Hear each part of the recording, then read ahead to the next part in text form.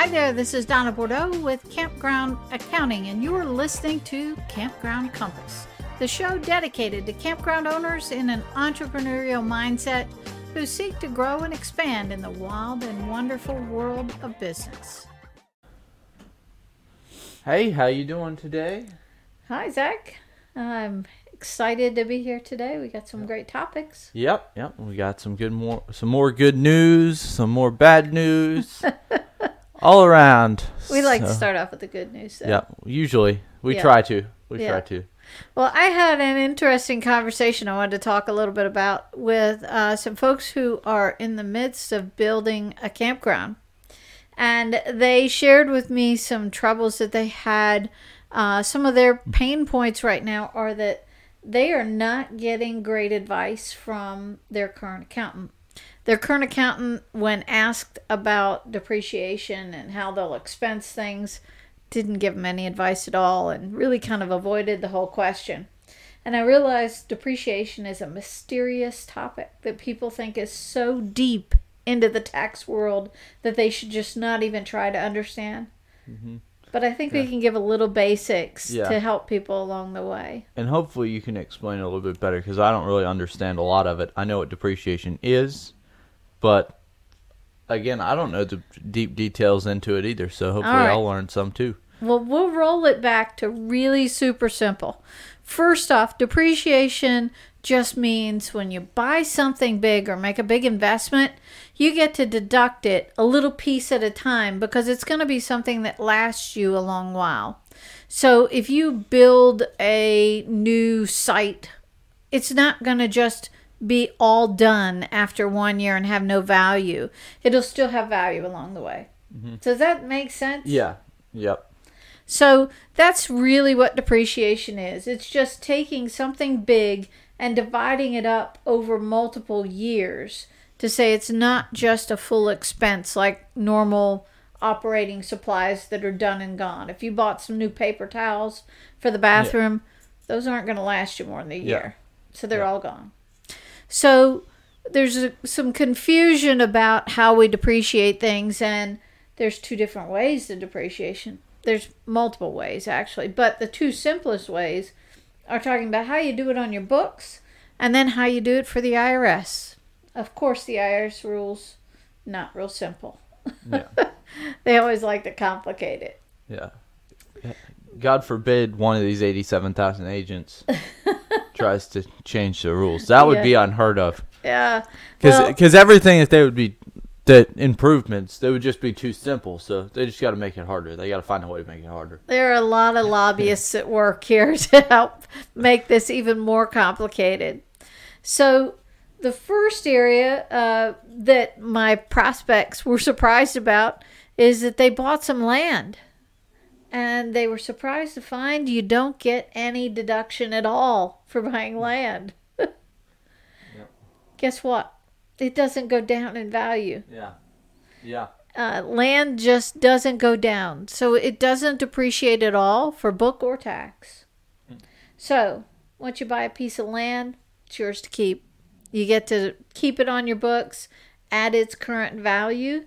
Now, you don't have to pay taxes when it goes up until you sell it. So that's a good thing. Yeah, it's always good.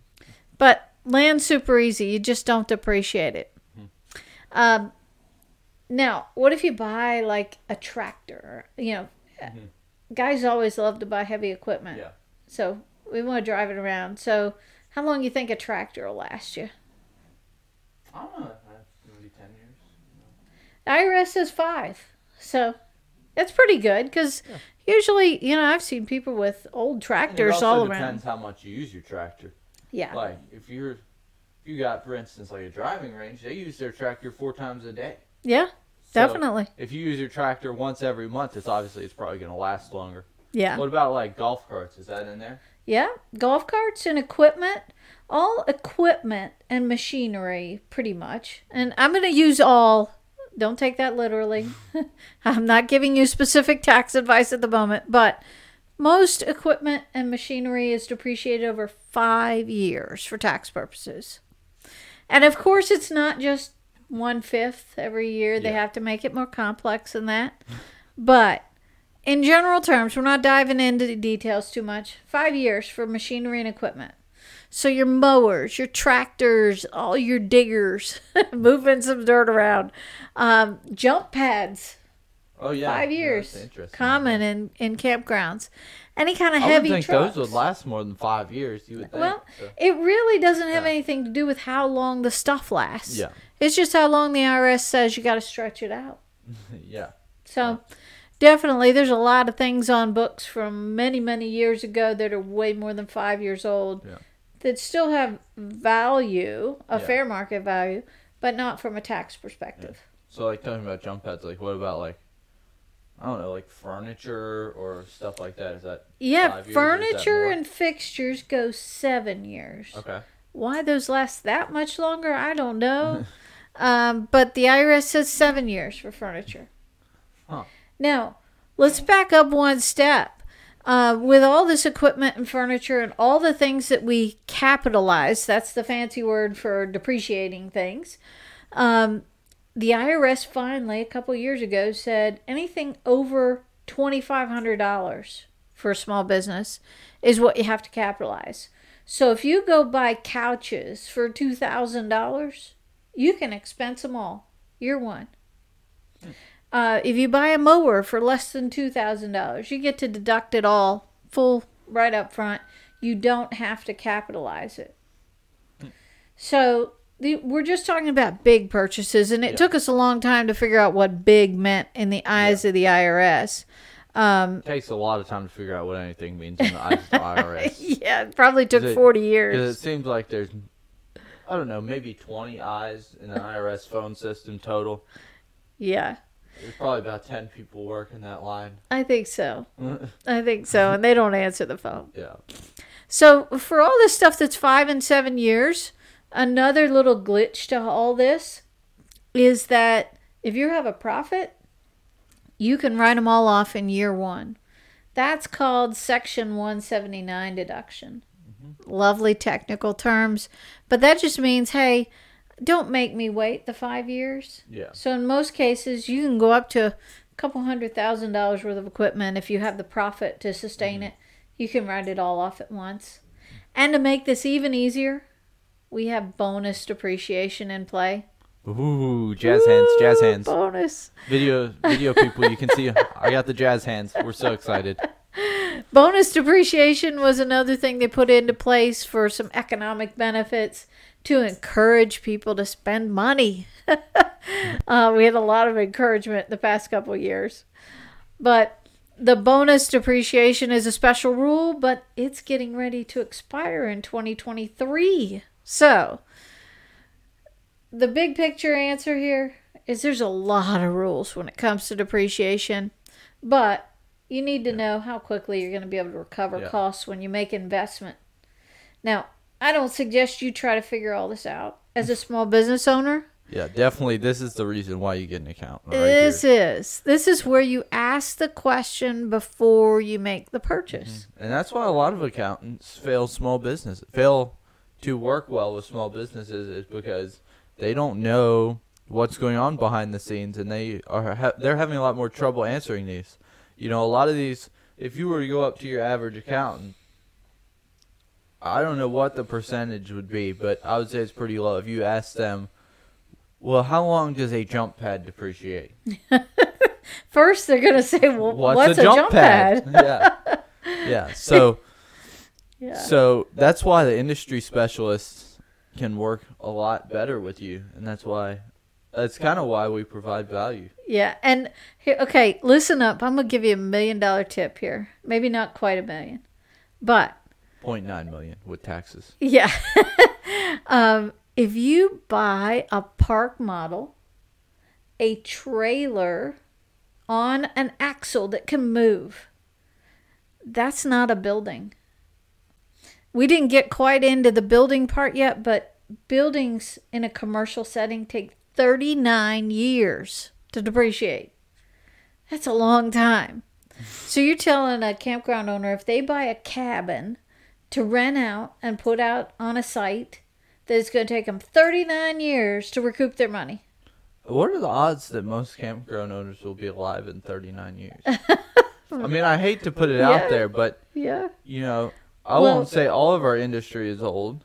We have a lot of young, proactive people, and this is not a shot at the campground industry, but a lot of these mom and pop shops that, you know, the ones that still use Excel to schedule, and the ones that, you know, still do all their scheduling, they do in an Excel spreadsheet, that kind of stuff, that are not as forward thinking as most of our clients are. They are getting older, and it's just the harsh truth of it. A lot of the industry is older, but we also have a lot of new people coming in. So what are the odds to new people? Some of the new people will even be in business. That's one question now you gotta let me finish my $1 million tip though. So if you visit your local accountant and you told him you built a cabin on a site, that's going to be 39 years of depreciation. That's how it gets treated for tax purposes. Guess what? If you're working with me, I'm going to say, does that cabin have an axle? Or better yet, if you're planning to add cabins, I'm going to tell you that you can write off something that has axles in 5 years, or with that bonus depreciation or Section 179, all in 1 year. So if you just spent $60,000 on a park model cabin to rent out, and you go to Joe Accountant across the street and they do your taxes, you're going to get 1/39th of that depreciation expense in 1 year. You talk to me or somebody who understands that that is not a building because it's not affixed to the ground, and that's a piece of equipment because I can move it from place to place. You're going to get full deduction that year. So one idea that we had mentioned, I don't know if we mentioned it on the podcast or just me and you talking, or I know we did videos on it a while back, but buying travel trailers and putting them in your park. Yeah, amazing. And the park models have really gone up a lot in price. They used to be $20,000-$30,000 when we started out, maybe 5 or 6 years ago when people started putting those in campgrounds. Now it could be $60,000 to $80,000, and you might have to wait a year to get one. Buying a used RV or even a new one, travel trailer, and parking it on one of your sites as a rental unit. Yeah. Great idea. Great opportunity, yeah. And again, this is one of those where if you've got somebody proactively working with you who says, hey, have you thought about this? If you're getting a lot of people requesting cabins and you don't have any, well, here's an easy way. Also, you may have a little insight into someone selling because they might be in your park right now as a visitor. So definitely having those options opens you up to a new marketplace of people who haven't begun to travel and buy the RVs, and it will be a good intro for a new guest to become a long-term guest. Yeah, 100%. And the people also, we're talking about all the millennials coming into the parks. Some of these millennials, either they're just starting their business, or they're not super rich, or they have not acquired their wealth yet. A lot of these millennials are not going to be able to afford to buy a camper yet, but they enjoy camping and they want to experience the world. And remember, camping is for experience. Yeah. So you can provide that new experience. Yeah. And that one client may become a lifelong client. That one time that they come, if they really enjoy it, they're going to come back.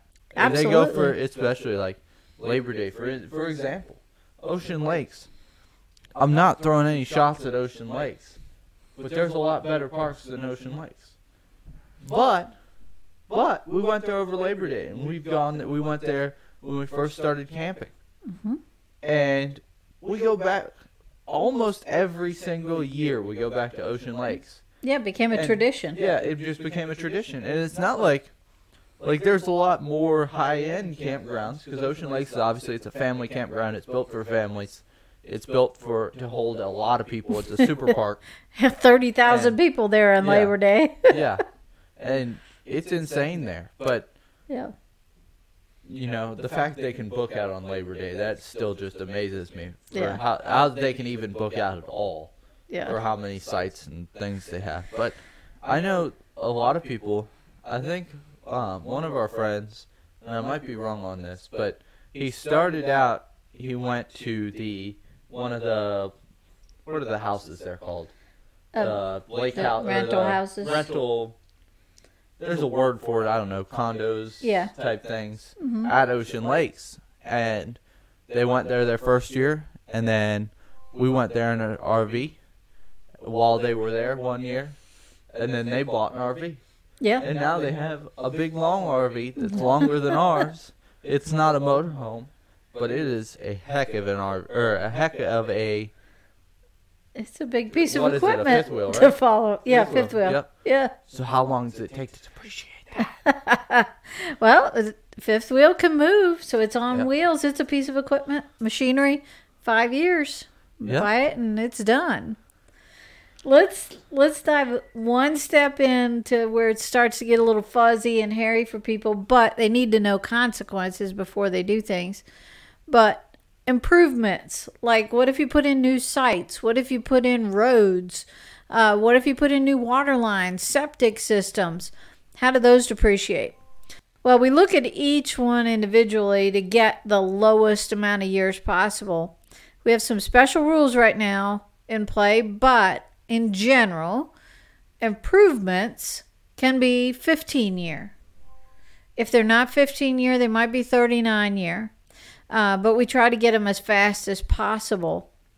If you build a house or a building that's part of your campground, now those go at 39 years. So they take a little while, but they maintain their value pretty well. Mm-hmm. So you just want to know what you're dealing with.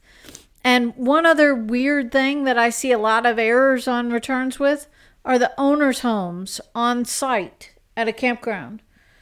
Those are still commercial property. Residential rental property, so if you bought a house and just rent it out, that would be at 27 and a half years. Who knows how they came up with that? But 27 and a half years. But an owner's house on a campground site is still part of the commercial property because it's part of a business. So it's 39 years. Yep. So lots of fuzzy stuff there.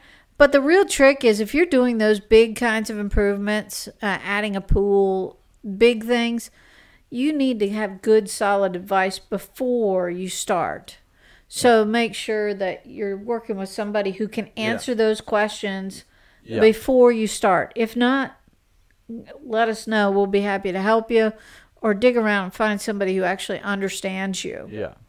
Yep. So we'll transition kind of out of that. I know. Yeah, I've probably bored people to tears with depreciation. Yeah, everybody's probably just left. There's probably nobody left for us. I'm sad now. All the work I put into this podcast, and nobody's even going to be listening. Hey, but if you are listening, drop us a comment. And also, big news, KOA Conference, Orlando, Florida, November 16th through 17th, 2022. We will be there, so y'all better come see our booth. Yeah. Campground Accounting will be there. Campground Accounting in motion. Yeah. Yeah, we're heading to Orlando. We're actually going to be RVing while we're there this year. Yeah. So we did this kind of as a last minute thing. We thought we were going to have to be hoteling it. But we're going to be RVing and staying at Fort Wilderness. So I look forward to taking a look at their great customer service. They have fabulous things in play. So I'm excited to be coming down to Orlando to visit again. Yep. And, this wasn't planned at all, but we might want to go in and talk about Fort Wilderness because that is a phenomenal park. And I was younger when we went the first time, so I don't remember a lot of it, but I do remember that it was a fantastic park. I remember specifically they had all the kind of not properties, but like the privileges things we talk about, like signage. They had great signage. Awesome. I think they have the best signage. Cleanliness. I mean, there was no, there's no trash. No micro trash. Yeah, not any, like, I don't know, there's somewhere, I don't remember where it was, but we went, and there was just like little, just like, you know, Rice Krispie wrappers, gum, granola bars, straws. and they're just, and I think it was at the beach somewhere. I don't remember where it was. But like the wind was coming off the beach, and it was just like blowing it everywhere, and it was just like the whole like you clean up all this trash around your campsite. You remember what I'm talking about? Yeah, I do. And and the wind would just blow the more trash into your site. Yeah. It was like it was at the how is Outer nobody Banks. cleaning this up? It was at the KOA and the Outer Banks. Yeah. Yeah. And I know it's tough on a beach with the wind to keep things from blowing, but man, if you've got one of those situations, you need to have a full-time trash guy or trash person. Yeah. The micro trash, it's one of my pet peeves next to the junk pile. Yeah. And notice how we remember that park. Yeah. Not by the beautiful beach. Exactly. Not by the fishing. Yep. Not by the great pool they had. The great entertainment center. That was all phenomenal. The awesome hurricane that made us leave early. Yeah. Yep. I forgot all about that. But I remembered the micro trash. Yeah. So, that, as you can see, from a camper's perspective, that really does play a huge effect on what's going on. And I will say that as far as I remember, there was none of that at Disney. No. When Disney takes things to a whole new level in camping, every concept that they employ in the parks with the Imagineers, not workers, Imagineers. Yeah. The creating the experience from start to finish. When you check in, it's an amazing experience. When you're there in the park, they go that extra mile. And obviously you pay more for it, but people are thirsty for good customer service these days. So don't be afraid of that. Yeah. And honestly, it's not that hard. It's just thinking, what would you want to happen if you were the guest? Put yourself in that role of your guest and make it a fabulous experience. And that's what Disney's specialty really is. I remember, and even like, I know this is hard for the smaller parks, but you can brainstorm some ideas about this. But they had like the Disney characters would come, and they would, like, one night they had the Chip and Dale campfire and that kind of stuff, and they had like the Disney characters would go down to the pool and they did a conga line or something there. Yeah. And that kind of stuff was really cool. And I remember another one that I'll kind of tie into this, not at Disney, but at a Jellystone. I don't remember which Jellystone. They had an activity where you could pay and Yogi Bear would come tuck in your kid. Yeah. That was at Mill Run, Pennsylvania. But another funny story. Man, I did not want to go to sleep that night because Yogi Bear forgot about me. Yeah. So now I don't trust Yogi Bear because he forgot about me. But they made it right. But they made it right. They did the right thing, and they came back after the guy. I feel bad now. I mean, back in the day, it was like, that was cool. Yeah. Yogi Bear was coming to tuck me in. That's like. I could just picture Yogi's all done, and he goes into the back and gets the costume off. Ooh, it's hot. And it was hot there. It was hot there, too. And he's probably got this suit off, and he's probably standing in front of the fan. Oh, no, there's one kid you forgot. And then he's probably all undressed and getting back into his regular clothes and getting his keys off the hook. And he looks at his phone, and he's like, missed call from my boss. What's that all about? Yeah. Well, I guess I'll call him back. Hey, there's a kid over here on a site that's not going to bed until Yogi comes to tuck him in. Oh, I feel so bad for that guy. If that's you, if the chances are probably low that person will ever hear this podcast. But if that is you, I want to sincerely apologize for a lack of judgment in my part. This kid was ramped up. He couldn't go to bed, though. You know, there wasn't much else you could do. But for the smaller parks, what can you think of?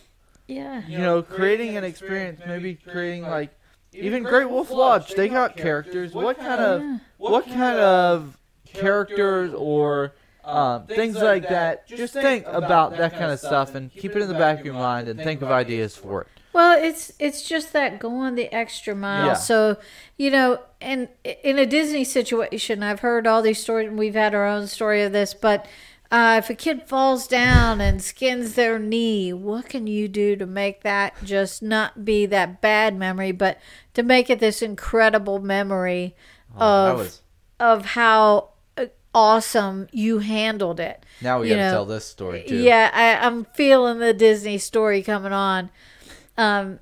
Zach has a great memory, and I'll let you tell it from your perspective because you were the guest. We'll tell it from both perspectives. And then I'll add my 2 cents in as the mom on scene. So, we were going through, what was it, Haunted Mansion? The Haunted Mansion. Haunted Mansion ride. And if you've ever been on it, we waited in line a long while. You wait in line, you wait and wait and wait. And it was probably 7 or 8 at night, so this was going to be like our last ride. Yeah. It might have even been, no, it was later. It was later. It was like 11 because we had the last extra ride. We had, remember, we had the extra magic hours that went to like 1 in the morning. Right. And you were like, I'm done. Yeah. I don't even know if I want to do this. Yeah. I'm going back after this one. And they begged me. The last ride of the night. Come on. Well, we only got one more. We only got one more. This will be it. So, were we staying at Fort Wilderness or a hotel? We were at Fort Wilderness. And, they have like I don't remember what park. What park? Is that at Magic Kingdom? Yeah. What Haunted Mansion's at? Yeah. So is that the one that's got the ferry boat? Yes. That's another great thing about Fort Wilderness is they have a ferry boat that goes to Disney. You never need to across the go lake. Park anywhere. Yeah. It's awesome. So, anyways, we're on the Haunted Mansion. If you've ever been on it, you go into this little room that's kind of like halfway through the line.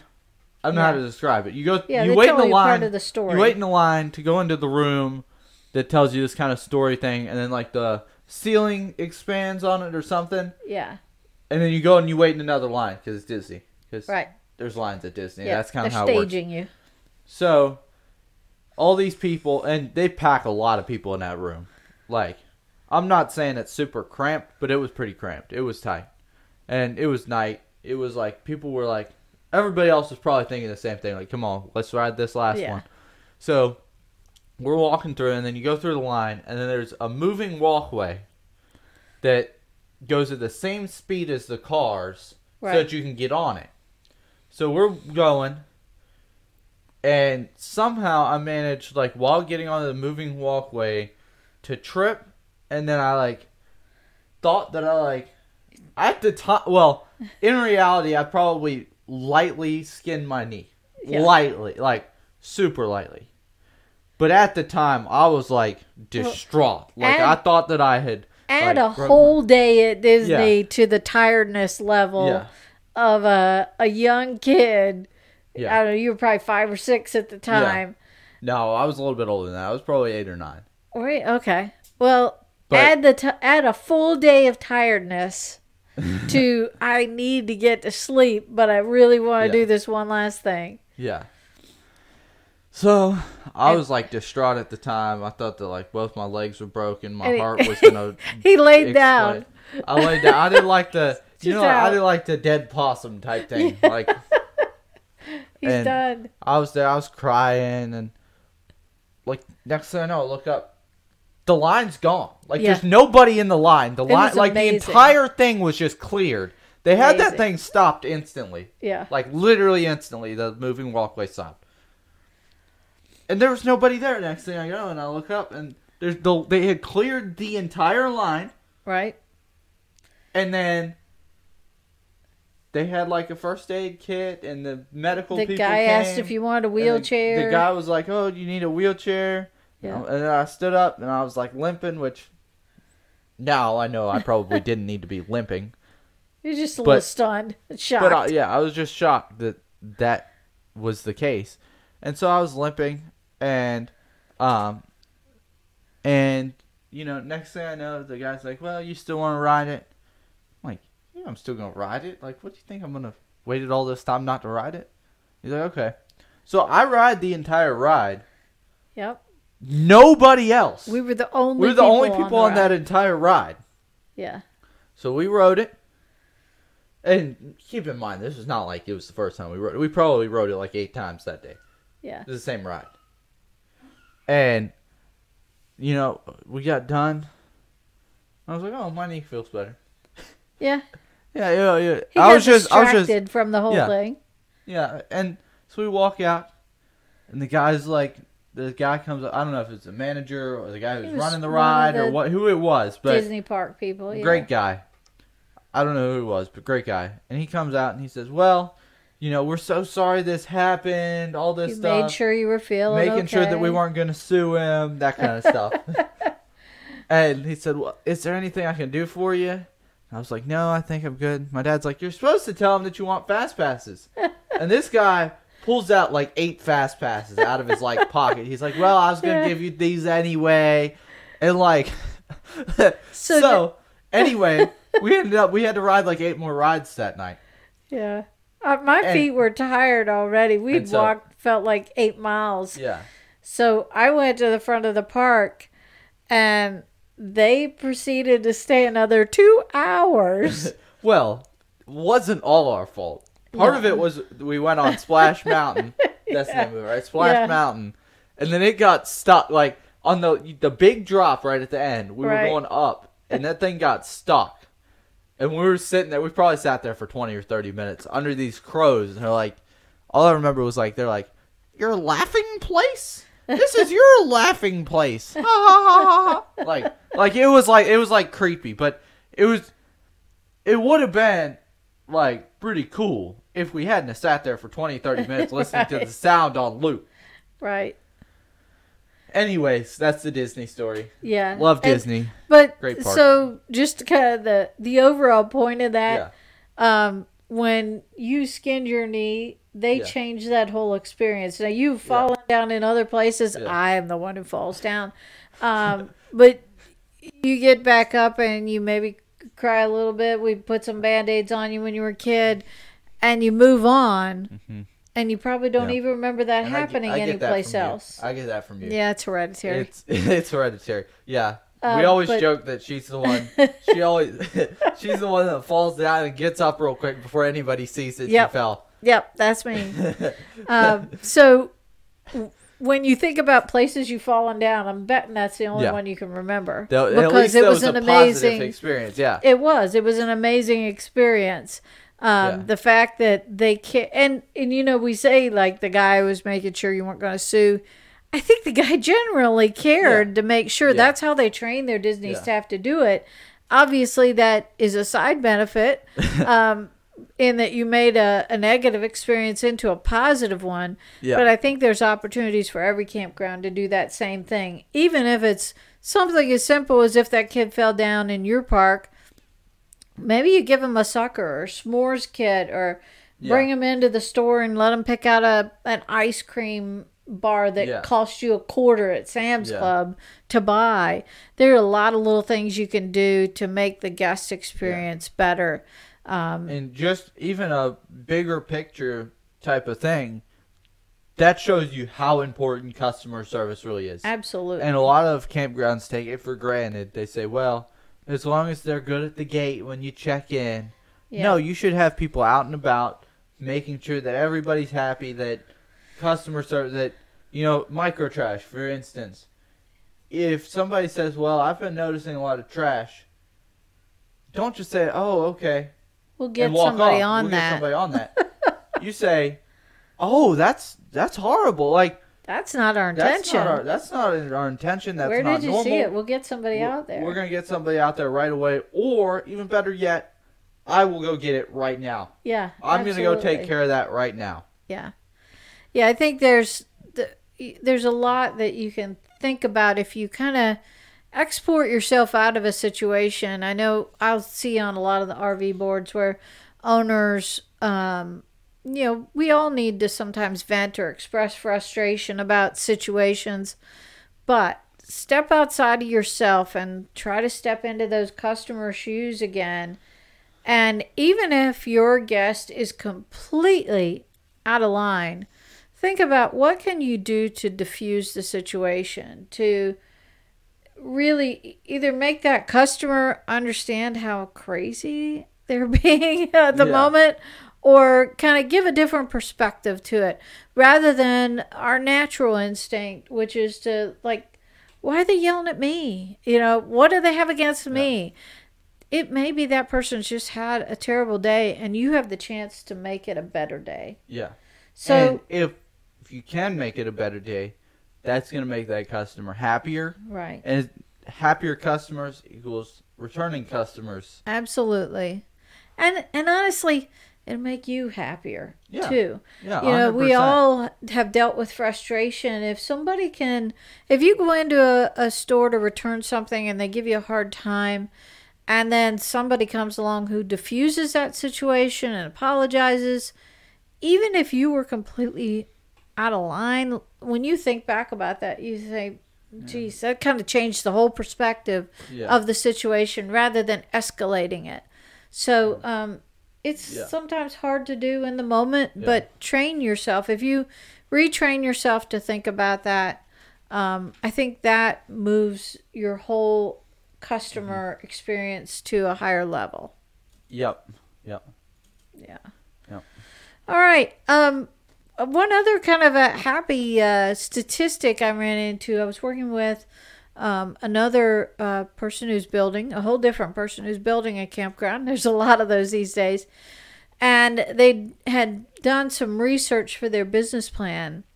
And I went back and I was reading these statistics, and when I looked, they were pretty awesome.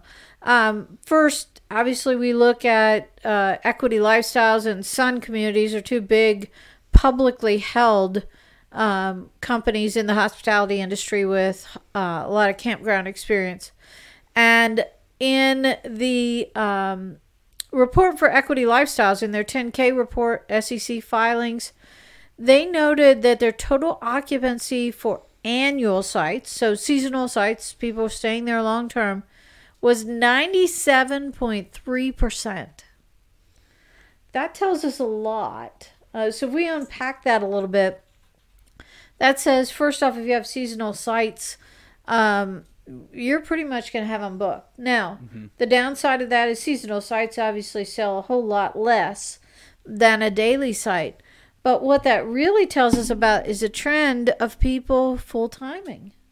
Again, people on the road may not need to be traveling from place to place as much anymore, but they don't want to buy a house or they don't want to stay at a house. They want to have the flexibility to get outdoors and camp. So that was awesome. Sun also reported 100% occupancy at Carolina Pines, which is a newer park, Myrtle Beach. Now, the amazing part about Carolina Pines is it's competition. People always think about competition a lot. Is the market saturated? Well, in Myrtle Beach, if you've ever been to the lower part where Surfside, you have Ocean Lakes. Right next door is Lakewood. And then right next door to that is Pirate Land. And then right next door to that is Myrtle Beach State Park. Up the street a little bit, there are about 4 other parks on the strip in Myrtle Beach. And guess what? They're all high fill. They have high occupancy at all of them. And Ocean Lakes, like we were talking about that later. If you're not familiar with Ocean Lakes, I'd recommend that you Google it. But that is a huge park. It's called a super park for a reason. But that is why that is... that's why it's so insane that that's filled. So Carolina Pines is in Conway, but it's still maybe 15, 20 minutes from Ocean Lakes and all the mega parks there along the coast. It is not on the water, and it's a brand new park. It's kind of in the middle of nowhere, but yet close to Myrtle Beach. But 100% occupancy for their annual sites. Now, I will tell you, I believe their pricing is way too low, and that's probably a leading indicator. When we see occupancy at 100%, we know the prices are too low. You're not turning anybody away, basically. So Carolina Pines, if you're listening, free advice, raise your prices. Yeah, and I'm sure they're aware. Sun probably did some introductory pricing to fill that and get the money rolling in on there, but I'm sure we'll see some increases in their pricing. Also, amazing amenities there. Now, that's just one part. Another step, was looking at the South Carolina Department of Parks and Recreation. This park that they're building happens to be in South Carolina, my home state. But South Carolina, South Carolina Department of Parks and Recreation, we have a lot of parks here and super strong occupancy. They had overall camping occupancy over 70% in the spring of 2021. Wow. And many of them are full. They open out 14 months in advance on the reservations. And they are booked solid, especially the parks along the coast, Hunting Island, Huntington Beach. Huntington Beach. Yeah, I was getting confused. Their names are too close. Yeah. Myrtle Beach State Park. All those super great parks, but very high occupancy and hard to get into. Yeah. And lastly, they estimated for South Carolina as a whole. Now, keep in mind, some of these parks in South Carolina are in the middle of the state, in the middle of nowhere with no real tourism destination along there. There are several fabulous parks in a very difficult to get to area along the coast of Georgia and Augusta out that way. We've been out there. Awesome parks, but not the easiest to get to. Mm-hmm. And overall in the whole state, estimated occupancy of 62.7% for RV campsites in last fiscal year. Wow. That is huge for a state park. Now, again, I will say price is too low. But, it's a state park. I hate to... The one downside to the state parks having their rates so low is taxpayers of that state, of which we are some, are paying for those parks to have people from other states to come in and get cheap rates. So is the answer just to not pay the taxes? Well, the answer should be, and some states have taken this approach, that the state parks should be cheaper for their residents, but a higher price if you were out-of-state resident. Yeah, that's a good idea. And I agree with that. I think that's fair. I don't disagree at all. Yeah. Yep. So some amazing numbers continuing to roll in the campground industry. Yep. All right. I think that's it. I think that wraps us up for this episode, and we look forward to getting some out and about. And also, I wanted to mention one other thing. We always look for great ideas. You'll see I mentioned some ideas of things that I've talked with clients and prospects throughout my week before. If you have an idea for us that you'd like us to talk about or a question you'd like to get an answer to, please submit it on our website at campgroundcompasspodcast.com, and we watch those, and we'll be happy to take a look to see how we can help get some information out. You can also email us any questions at podcast@campgroundcompasspodcast.com. If you want to contact us directly, mine is Zach at campgroundcompasspodcast.com and Donna at campgroundcompass.com. If you have any inquiries about campground accounting, you can send it to that email address, or you can send it to Donna at campgroundaccounting.com. They all go the same place, so you'll hit me any way you go. Yep, we're very avid email users. Yeah. As that lady at school said, email's the way of the future. Yeah, I'm not just sure about that, but it's still a pretty powerful method. So, anyways, don't forget, KOA Convention. I'll throw it up on the screen right now. Orlando, Florida, November 16th through 17th. Come see us. Don't forget about that. We'll be looking for you there. Might even be able to record an episode while you're down there at Fort Wilderness, maybe. It might be pretty busy. We'll try. We'll at least get some clips in there. Yeah. So make sure you go check us out. Come to our booth. Come see us. Yeah. So, anyways. Right. Until next time. We'll see Thanks ya. for joining us. Thank you for listening to Campground Compass. I'm so glad you joined us. Check out the show notes and more of our seasoned advice at campgroundcompasspodcast.com. While you're there, be sure to explore the archives for previous episodes. And if you never want to miss a single audio adventure in 4-season business growth, subscribe to this podcast here and on YouTube. If you like what you're hearing, please consider leaving us a positive review on iTunes. It would be very much appreciated. Friends on social media, Check us out on Instagram and Facebook at Campground Compass. Until next time, stay savvy.